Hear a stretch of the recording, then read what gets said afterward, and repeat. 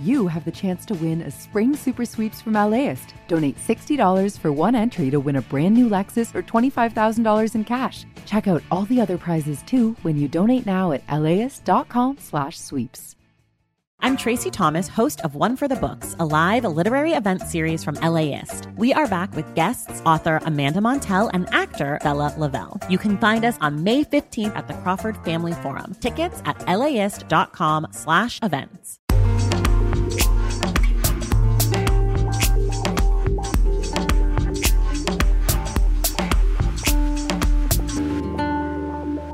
LAist Studios. It's July of 2021, in the forests of Northern California, when a tree comes into contact with an electrical line belonging to PG&E and kicks out some sparks. Now to some breaking news on the Dixie Fire, which this evening engulfed much of the Plumas County town of Greenville. This is video just into the KTVU newsroom within the last hour, showing homes and businesses. Day after day, the Dixie Fire feeds off bone-dry shrubs, grasses, and trees, tearing across the traditional homelands of the Maidu, getting so big that it generates a pyrocumulonimbus cloud, a gigantic towering monster stretching some 30,000 feet in the air, creating its own lightning. After swelling 110 square miles in a single day, California's Dixie Fire is now the largest anywhere in the country. Burning nearly 1 million acres. Everything that I own is now ashes or twisted metal. Destroying more than 1,300 structures. It looks like this for blocks. Homes and buildings that have withstood the test of time for over 100 years, decimated. And nearly wiping the town of Greenville off the map. Our town's gone.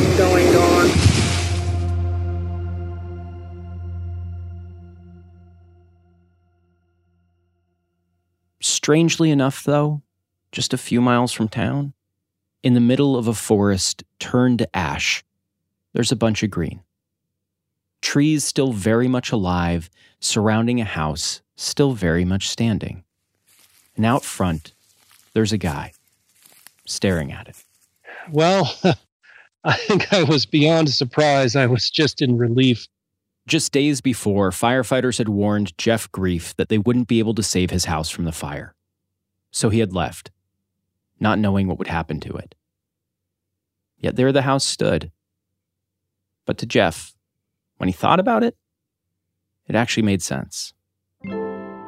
My place was an island of green because I had done the thinning work and the underburning that cleans up the duff on the forest floor and reduces the amount of fuel that's there. Just 5 months earlier, Jeff had hosted a Trex event on the property. If you remember from the last episode, I spent a few days observing a Trex event, a prescribed fire training exchange. Well, they did a bunch of prescribed burns all around his home to clear out the fuel that had been building up. So when the fire arrived... As it passed by my house and around my house, it caused the fire to be of very low intensity. Whereas elsewhere where there had not been prescribed fire, the fire was of very high intensity because of the ground fuels. While a huge, high-severity wall of flames destroyed the forests around his property, when it got to the areas they'd treated, it laid down. And indeed, firefighters hadn't been there to defend it. Shortly after the fire, one of the CAL FIRE chiefs left his card in my door, and he wrote on the back of it, "All of your hard work paid off," which was very gratifying to get. So, is it accurate to say that your property was saved by prescribed burning? Absolutely, yes. Like we talked about in previous episodes, good fire on the landscape, especially in forested areas, can help make forests more resilient to the megafires we're seeing, help make them more resilient to climate change, can help protect homes and lives.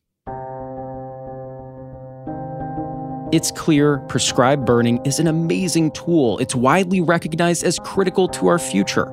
Estimates say that there are as many as 30 million acres of California that could benefit from good fire and landscape management. And we've got this goal in the state, that we want to burn 400,000 acres a year by 2025. When I sign this bill today, we'll be advancing the cause of more prescribed burns in this state, more home hardening. In 2021, though, we burned just around 100,000 acres. Even the governor's own wildfire task force says we need to burn more. So why, even though we know it's the answer, are we not burning the way we need to?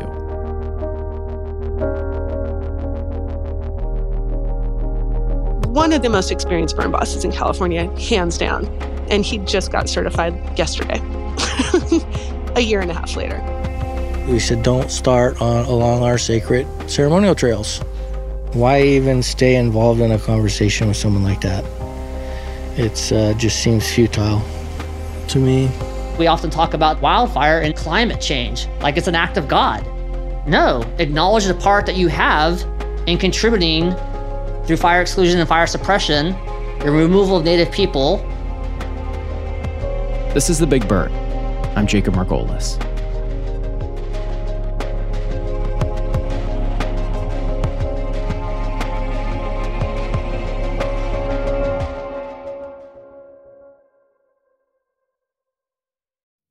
There's this whole humongous book-long list of bureaucratic and other cultural reasons we're not burning the way we need to in the Western U.S.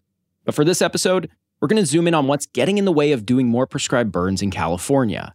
And I want to start by answering a really basic question, which is who is responsible for burning? Well, for a little more than half of the state, it's the feds, national parks, national forests, those sorts of places. They have their own rules and politics going on there.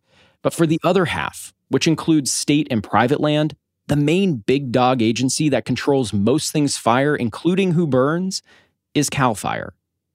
CAL FIRE is a $3.7 billion plus fire suppression machine built up over 80 years, which as of 2010 didn't even have prescribed burning on its radar.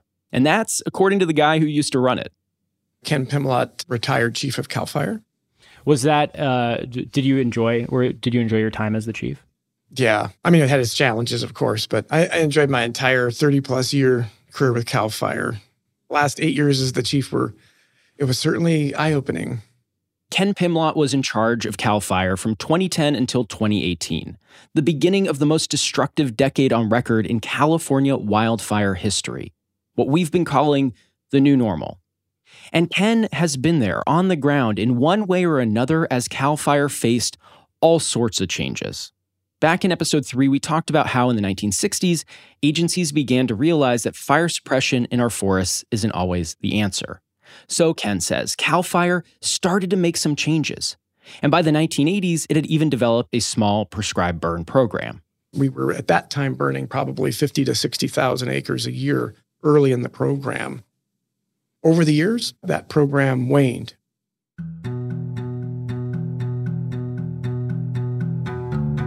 He says some of it was resource issues. And when there's limited money to spend, it's often easier to justify spending it on fire suppression. Everybody understands firefighters responding to fires, protecting people, the emergencies. We see it on TV. It's bread and butter. It's protecting people. That's what people can get behind.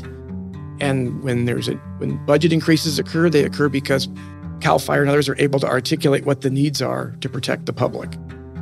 By the time Ken became chief in 2010, burning wasn't a focus for CAL FIRE. A few years later, though, he says he was forced to pay attention to prescribed burning because Native American tribes, scientists, community groups were saying, hey, we want to burn in our forests, we need to burn, but CAL FIRE is standing in the way. Enforcing burn bans during longer stretches of the year, saying that if it's not safe to burn in one part of the state, we're going to ban burning all over. And Ken says they did that because they were concerned about resources, that if a prescribed burn escaped, they wanted to have people nearby to put it out. Then Ken is approached by a representative of the Karuk tribe and told, this is a problem. We know it's safe to burn where we are. When I realized the decisions we were making to protect all of California, we weren't thinking about it from an individual perspective, and let's take some opportunity to identify those places where we can get this done. And so the following year, we worked with the tribe and provided what they needed, allowed that burn to happen. And quite frankly, it was that first foot in the door to start the conversation. But Ken says after decades of inaction around prescribed fire, things moved slowly. And so in those early years of that decade, I equate it to turning an aircraft carrier, because we've got an entire cultural mindset of an organization going one way, and we need to make a shift, even 1 degree, to reinvest, quite frankly, in our roots, what we know is important and what we were good at doing decades before. That era is when we really recognized we're in this together. Since then, the fire problem in California has continued to get worse, making the need for prescribed burning even more urgent. CAL FIRE is slowly turning the aircraft carrier, doing more prescribed burns. And prescribed burning is a core part of the state's most recent strategic fire plan. CAL FIRE's training up a fuels treatment force of its own, which has grown to 130 people. Right now, there are as many as 30 million acres across the state that could benefit from fuels treatment. One of the biggest issues we have on the prescribed fire front is that there just aren't enough people to do all the burns we need. And this people problem, one way to address it is by getting more people trained and certified to lead burns, to empower the people who want to become maybe the coolest sounding thing ever. Burn bosses. That's after the break.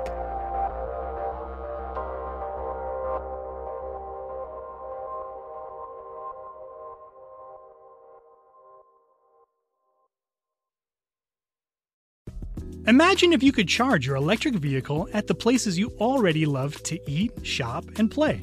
Whether you're at the movies, on your weekly grocery trip, or running errands at your local mall, Volta EV charging stations are built around your day-to-day and located in your community and nationwide. All you have to do is check in, plug in, and go about your day.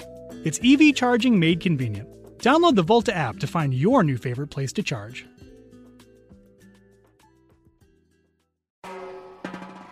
Hi, I'm Tracy Thomas, host of One for the Books, and we are back for another round. This is clearly an NPR audience. Yeah, I think they're so smart. What the hell? My guests this time are actor Bella Lavelle and author Amanda Montell, whose new book, The Age of Magical Overthinking, is out now. Join us on May 15th at the Crawford Family Forum for book talk, trivia, and hot takes. Tickets can be found at laist.com/events.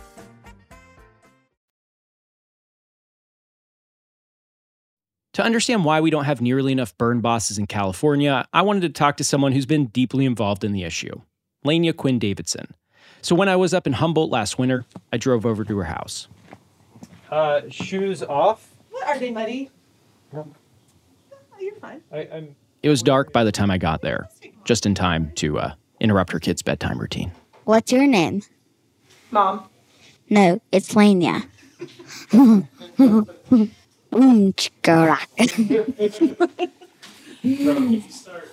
Yeah, why don't you go start brushing often? So can I get your name, your title, how you like to be identified? Yeah, sure. So my name's Lania Quinn Davidson, and I am the fire advisor for the University of California Cooperative Extension. Okay. So can you explain to me a bit about what you do? Yeah, so one of the things that I've been really focused on in the last couple years is the development of a new California state certified burn boss program. Unfortunately, there were a lot of holdups within CAL FIRE because CAL FIRE is certifying that program and, they're kind of backing it at the state level. And they haven't had confidence in the idea of the program. In 2018, California legislators passed a bill meant to help build up the state's prescribed burn infrastructure. The state-certified prescribed fire burn boss program, as it's so excitingly called, is a critical piece to this whole thing, says Lania. It's kind of like burn bosses oversee burns the way directors oversee a film set. They come up with the game plan, or the prescription in this case, make sure the weather's right, figure out how many firefighters and fire engines they need, and then when the burn happens, they're on the ground, organizing everyone and leading. If you're a private landowner and you want to burn, you might turn to a private burn boss to get the job done. There's a gigantic problem, though, because if you want to hire someone right now, we don't have enough people to do this work. We had maybe 5 or 6 until a couple years ago, but a lot of folks have been losing their insurance.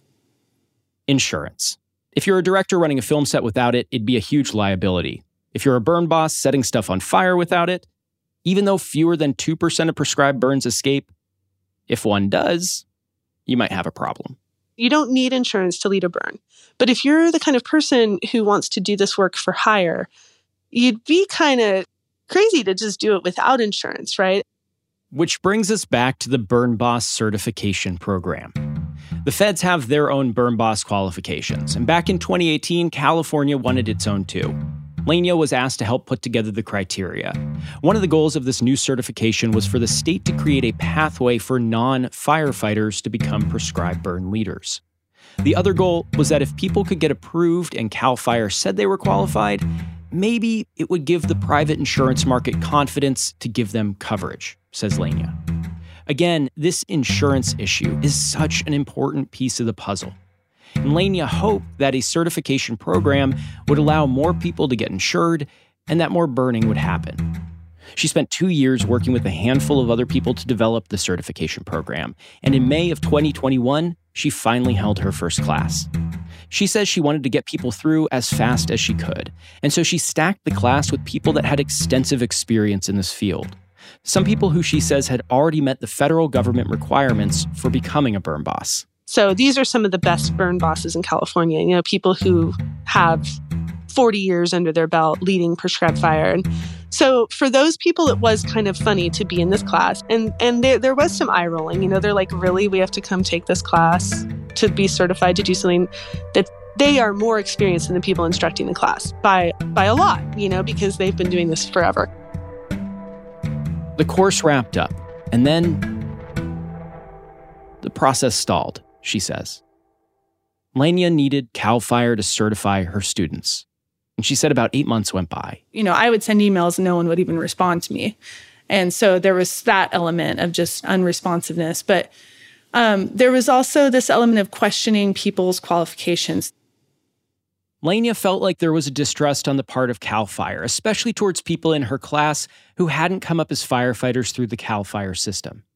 In response, a spokesperson for CAL FIRE told me, no, it does not have distrust of people who haven't previously worked with the agency, that it took time to develop the new certification process, and that it kept in touch with Lania throughout. A year and a half later, though, out of the 19 people that took the class, when I interviewed Lania, she said only 6 of them were state-certified burn bosses. I just got an email last night from one of the participants in that very first class. And he's a retired federal burn boss. He actually owns a whole fire suppression company that works all across California, all over the country, doing fire work, prescribed fire and fire suppression work. One of the most experienced burn bosses in California, hands down. And he just got certified yesterday, a year and a half later. CAL FIRE said delays in certification are on those who attended the classes. When I reached out to the person Lania mentioned, he told me that yes, he was delayed in filing all of the proper paperwork, but that the process was far from straightforward. So even if a certified burn boss wants to go lead a burn tomorrow, there's still no guarantee that they can go and get private liability coverage, says Lania. In general, there just aren't policies available. It's non-existent. And a lot of the groups that had liability insurance that included prescribed fire have been canceled in recent years. And, it's not because prescribed fires have gotten out of control. Like, we don't have examples of that in California, but it's more because insurance companies are just kind of walking away from fire in general, right? Fire in California, messy, costly. The state has stepped in, though, in an effort to address some of the issue. There's now a prescribed fire claims fund backed up by the state that has $20 million put into it meant to help cover prescribed burners if something does happen. Some of the details are still being worked out. Lania's running more certification classes, hoping to get more people qualified. And she says she sees a fundamental clash of cultures here. Between CAL FIRE, which she feels is motivated to burn primarily from a wildfire reduction standpoint, who just recently adopted prescribed fire again, and the people that Lania works with a lot, who have been doing this for ages. And sure, may want to reduce wildfire risk, but are also approaching burning from what she sees as a fundamentally different standpoint, like the Native American fire practitioners that Lania works with. I think too often we view prescribed fire through the lens of reducing wildfire. And we forget about the reasons why most of us burn, which are for ecological and cultural reasons. It's more about caring for place and understanding that that piece of ground needs fire and it needs it like this, not like that. And, there's so much more nuance and kind of care that goes into it. And this is an agency that at its core really isn't about restoring fire. It's about putting fires out. I mean, they're a great fire suppression agency. That is what they do. They are hugely effective at that. But the prescribed fire thing is just not really their wheelhouse. And I just don't see that CAL FIRE is the agency who can bring that. And so I guess the feeling I think that many of us who work in that space have is it's great to have a partnership with the state, but to have them be in charge of it and be calling the shots around it when they don't actually understand it in the same ways that we do, it's a source of tension. There's a lot of friction there. When asked, a CAL FIRE spokesperson said the agency does prescribe burns for a variety of reasons, including to improve landscape health. What I will say is that across the board, everyone I talk to in the fire world wants more prescribed burning. But there is a very clear tension between all these different parties, between the big institutions that are trying to turn their aircraft carriers and the people on the ground who've been doing this for generations, who have to wait for them to catch up. For years now, the state and federal government have been talking about the importance of Native American cultural knowledge around bringing fire back to the landscape. They've said that they want help from these groups, that they see the importance of cultural burners. But many of the practitioners I've been talking to say the government hasn't always been a good partner in this process.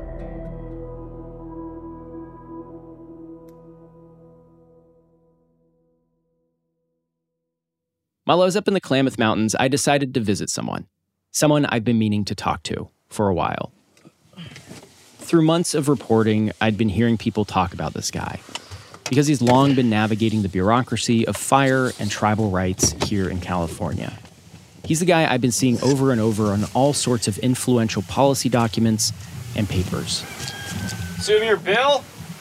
His name is Bill Tripp, the Director of Natural Resources and Environmental Policy for the Karuk Tribe's Department of Natural Resources. The state and the feds say they want help from indigenous groups to treat the land, from people like Bill. But what I wanted to know was, how's that been playing out on the ground? When I arrived at his house, I walked past some garden beds, Bill's cat that wanted some pets, and we sat on chairs on his front lawn, about 6 feet apart. Bill's been hard to get a hold of because he's been busy with press and meetings and government stuff. When we do meet in person, he's warm and engaged. It's been a hectic day, man. I'm just skipping back and forth between meetings and about half asleep from this booster shot. You're a busy guy. Man, I'm trying to do email simultaneously. Yeah, it's a little bit crazy how busy. I've been up since 3:30 this morning. I'm sorry. That started at 4, so I'm about 12 hours in almost now. We get to talking about how he got involved in fire in the first place, how his great-grandmother taught him to burn when he was 4, and how his life's goal since he was 8 years old has been to help bring fire back to his people. It just seemed like that was like the biggest injustice that I could find in the entirety of what I was taught. So that's what I chose to do.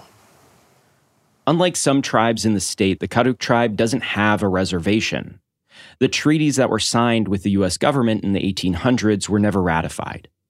They have these disparate patches of land surrounded by U.S. national forest, and they've had to fight to have a say over how their broader ancestral lands are managed. They can't always just go out and burn, tend to the land for spiritual reasons, make it healthier, even though the dense stands of Douglas fir fuel destructive and deadly fire. Like in 2020, when the Slater fire destroyed 150 homes in nearby Happy Camp, killing 2 people. Bill says that if they want to treat their ancestral land, they've often got to deal with the government, depending on where they want to burn. Which Bill says has meant sitting through countless meetings with local agency people, and meetings where people say one thing, but then turn around and do something else. The agencies are saying, we want to work with you in a manner that respects and honors tribal sovereignty, self-governance, and self-determination. Wherein, right afterwards they say, okay, well, we really don't know what those things mean, and we have to approve you doing anything. And so that creates tension. Bill tells me about this one fuels reduction and forest health project in Six Rivers National Forest in northeastern California, where there were years of back and forth between the tribe and the U.S. Forest Service, because the project was going to happen right along their sacred ceremonial trails. We said, don't start along our sacred ceremonial trails, because we're going to have to teach these contractors how to, communicate and respect the space. Well, where did they start it? Right on that ceremonial trail, and we had dozers going up the trail and skidding logs up the trail, and it's like where they weren't even supposed to be. They just did whatever they could to do what they wanted to do, regardless of what we said. The Karuk tribe and others filed a lawsuit, and a U.S. district judge found that the Forest Service had violated the National Historic Preservation Act. And why? Why even stay involved in a conversation with someone like that? It's just seems futile to me.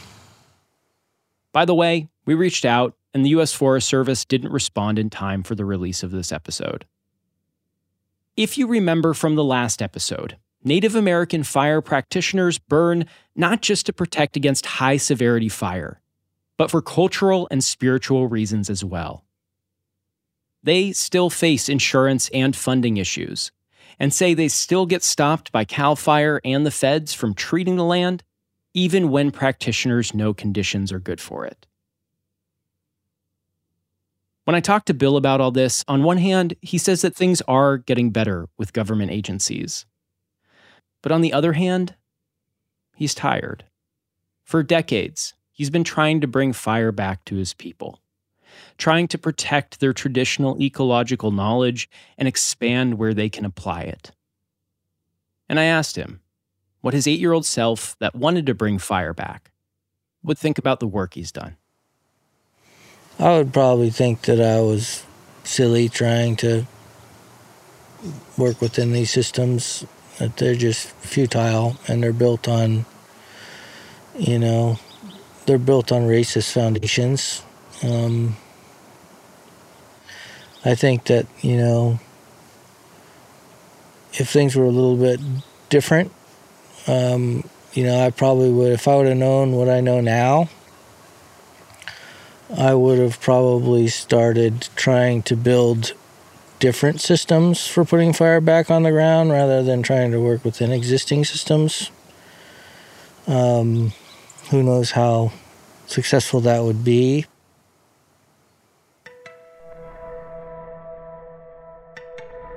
I've been thinking a lot about the people like Bill who choose to do this work inside a system that disrespects them, that believes in fundamentally different things than they do, that expects them to be part of cleaning up the mess.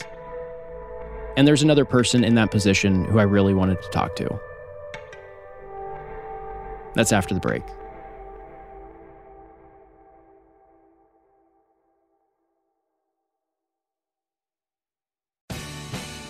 The LAist Spring Super Sweeps is happening now. You can win amazing prizes while supporting your source for local fact-based journalism. One lucky grand prize winner will get to choose a brand new Lexus or $25,000 in cash. Other prizes include an electric bike from Juice Bikes and $1,000 gas gift cards. Your donation of $60 gets you one entry to win, and the more you give, the more entries you get. Donate now at LAist.com/sweeps.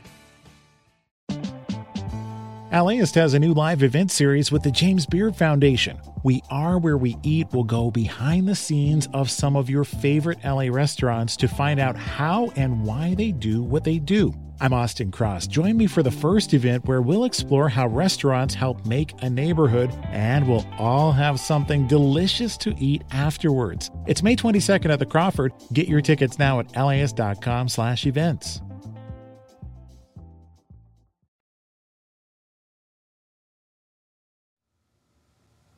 Are you Frank?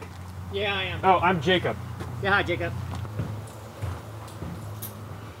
I meet up with Frank Lake at his home in Arcata in Northern California, at a blue house with a basketball hoop out front, and one of those signs telling neighbors to slow down because there might be kids nearby. And I can get you water, ginger ale, coffee. Very nice to meet you. Yeah, likewise. Frank's of Karuk ancestry, and like Bill, Frank has chosen to try and change things from the inside. He's a research ecologist with the U.S. Forest Service and also a tribal liaison. Frank's body of experience, he tells me, that of a Western-trained scientist, but also someone who's a tribal descendant who works with tribes throughout the region, is complicated and difficult for him. Do you feel like you're carrying the weight of an awful lot, especially being in both worlds? Tremendously. There's intergenerational trauma and legacy that's pervasive through my family. I'm the one who went away to get Western educated. I'm the oldest son who expected to hold the cultural knowledge and practice of my family. Wears on me all the time. That I'm not native enough, that I'm Western academically trained, so I'm them. Yeah, it's tough. And then I guess there was a point recently where now all these journalists start to show up at your door, or politicians start to show up at your door and go, solve this problem for us. Yeah. When that was never seen a value or worth until it affected them. Native people have been pleading for help and recognition for a long time. This only became important when it started burning down million-dollar mansion homes and affecting the privileged. For someone like me, having grown up, not apprised of Native history, I come to mountains like this and I see all the Doug firs. My first reaction is one of like, this is lovely. Green is good. Green is good, exactly.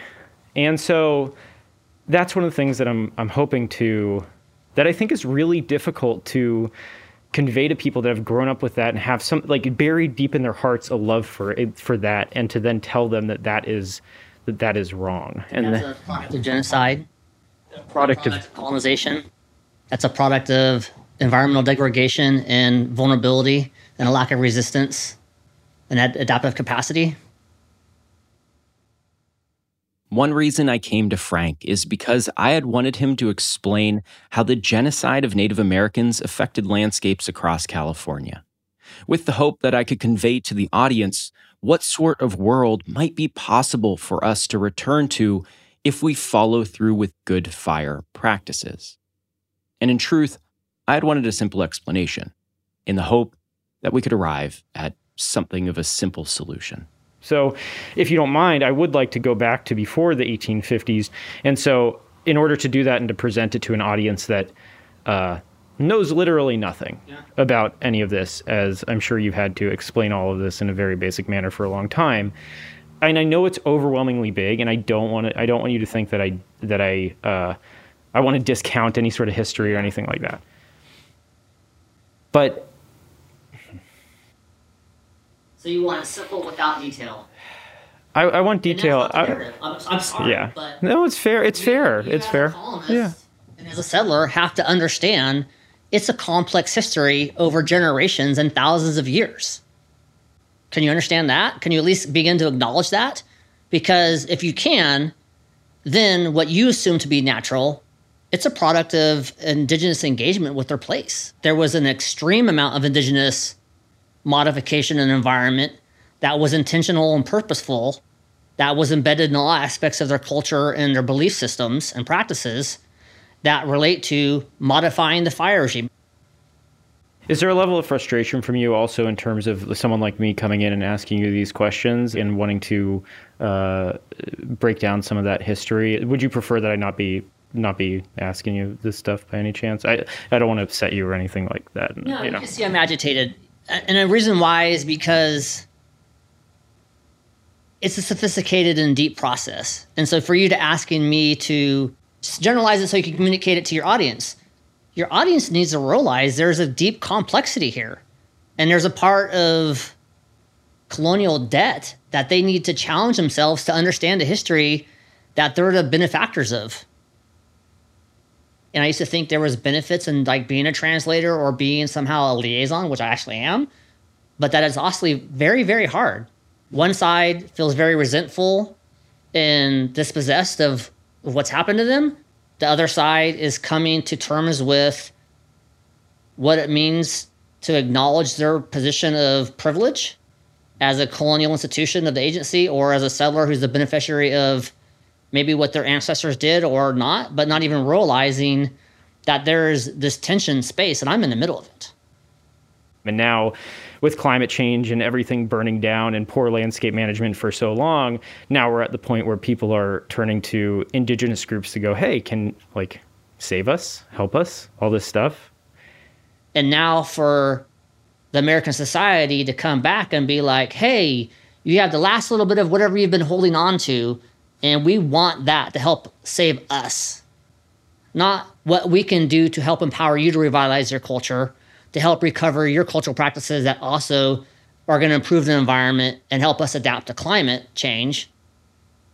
Again, it's still very extractive. There's still a very big expectation that the native people who have had so much taken and have already had to give so much are now the ones who are expected to have the burden to find solutions, to help the colonizer decolonize and deconstruct it, which is really also inappropriate.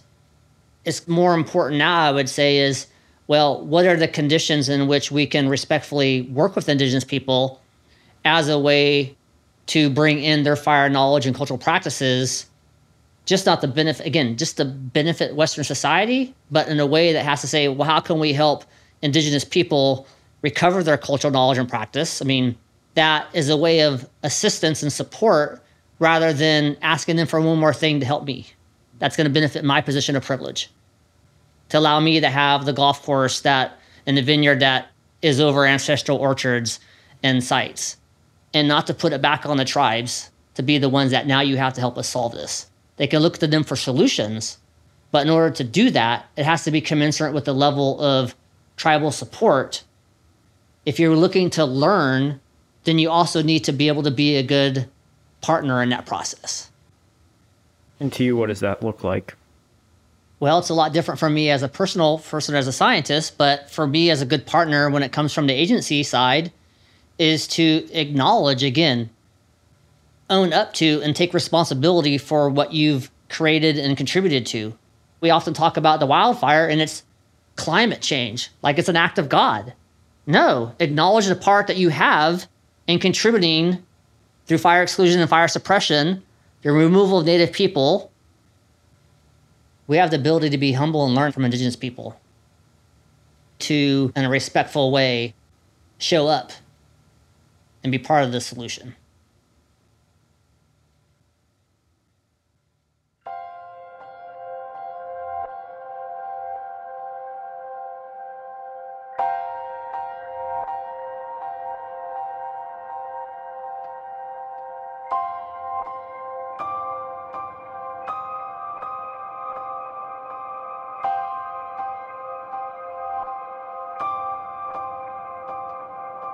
Next episode, we explore what ideas California can borrow from places that have got fire management more figured out. There are two places in the U.S. that actually figured this out, and they're really different. These places are the prescribed fire capital of the United States of America. The other option is, frankly, what's going on in California. Let wildfire basically manage your landscape. And that is a devastating option. That's next time on The Big Burn.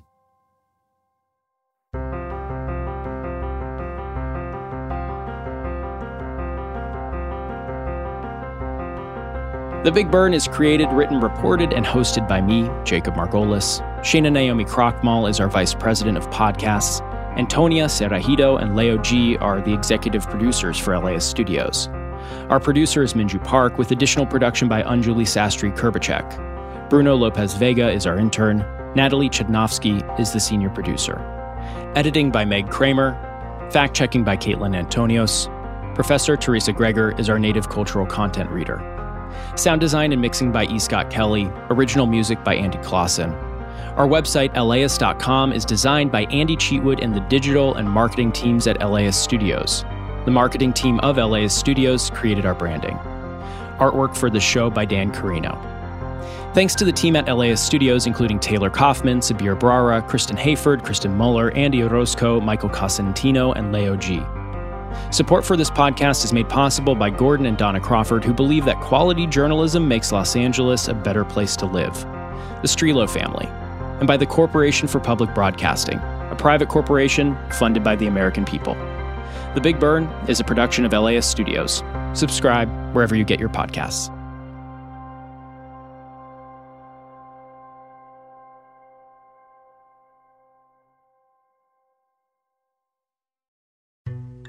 As a farmer's son from a desert region in California, J.B. Hamby thinks a lot about water.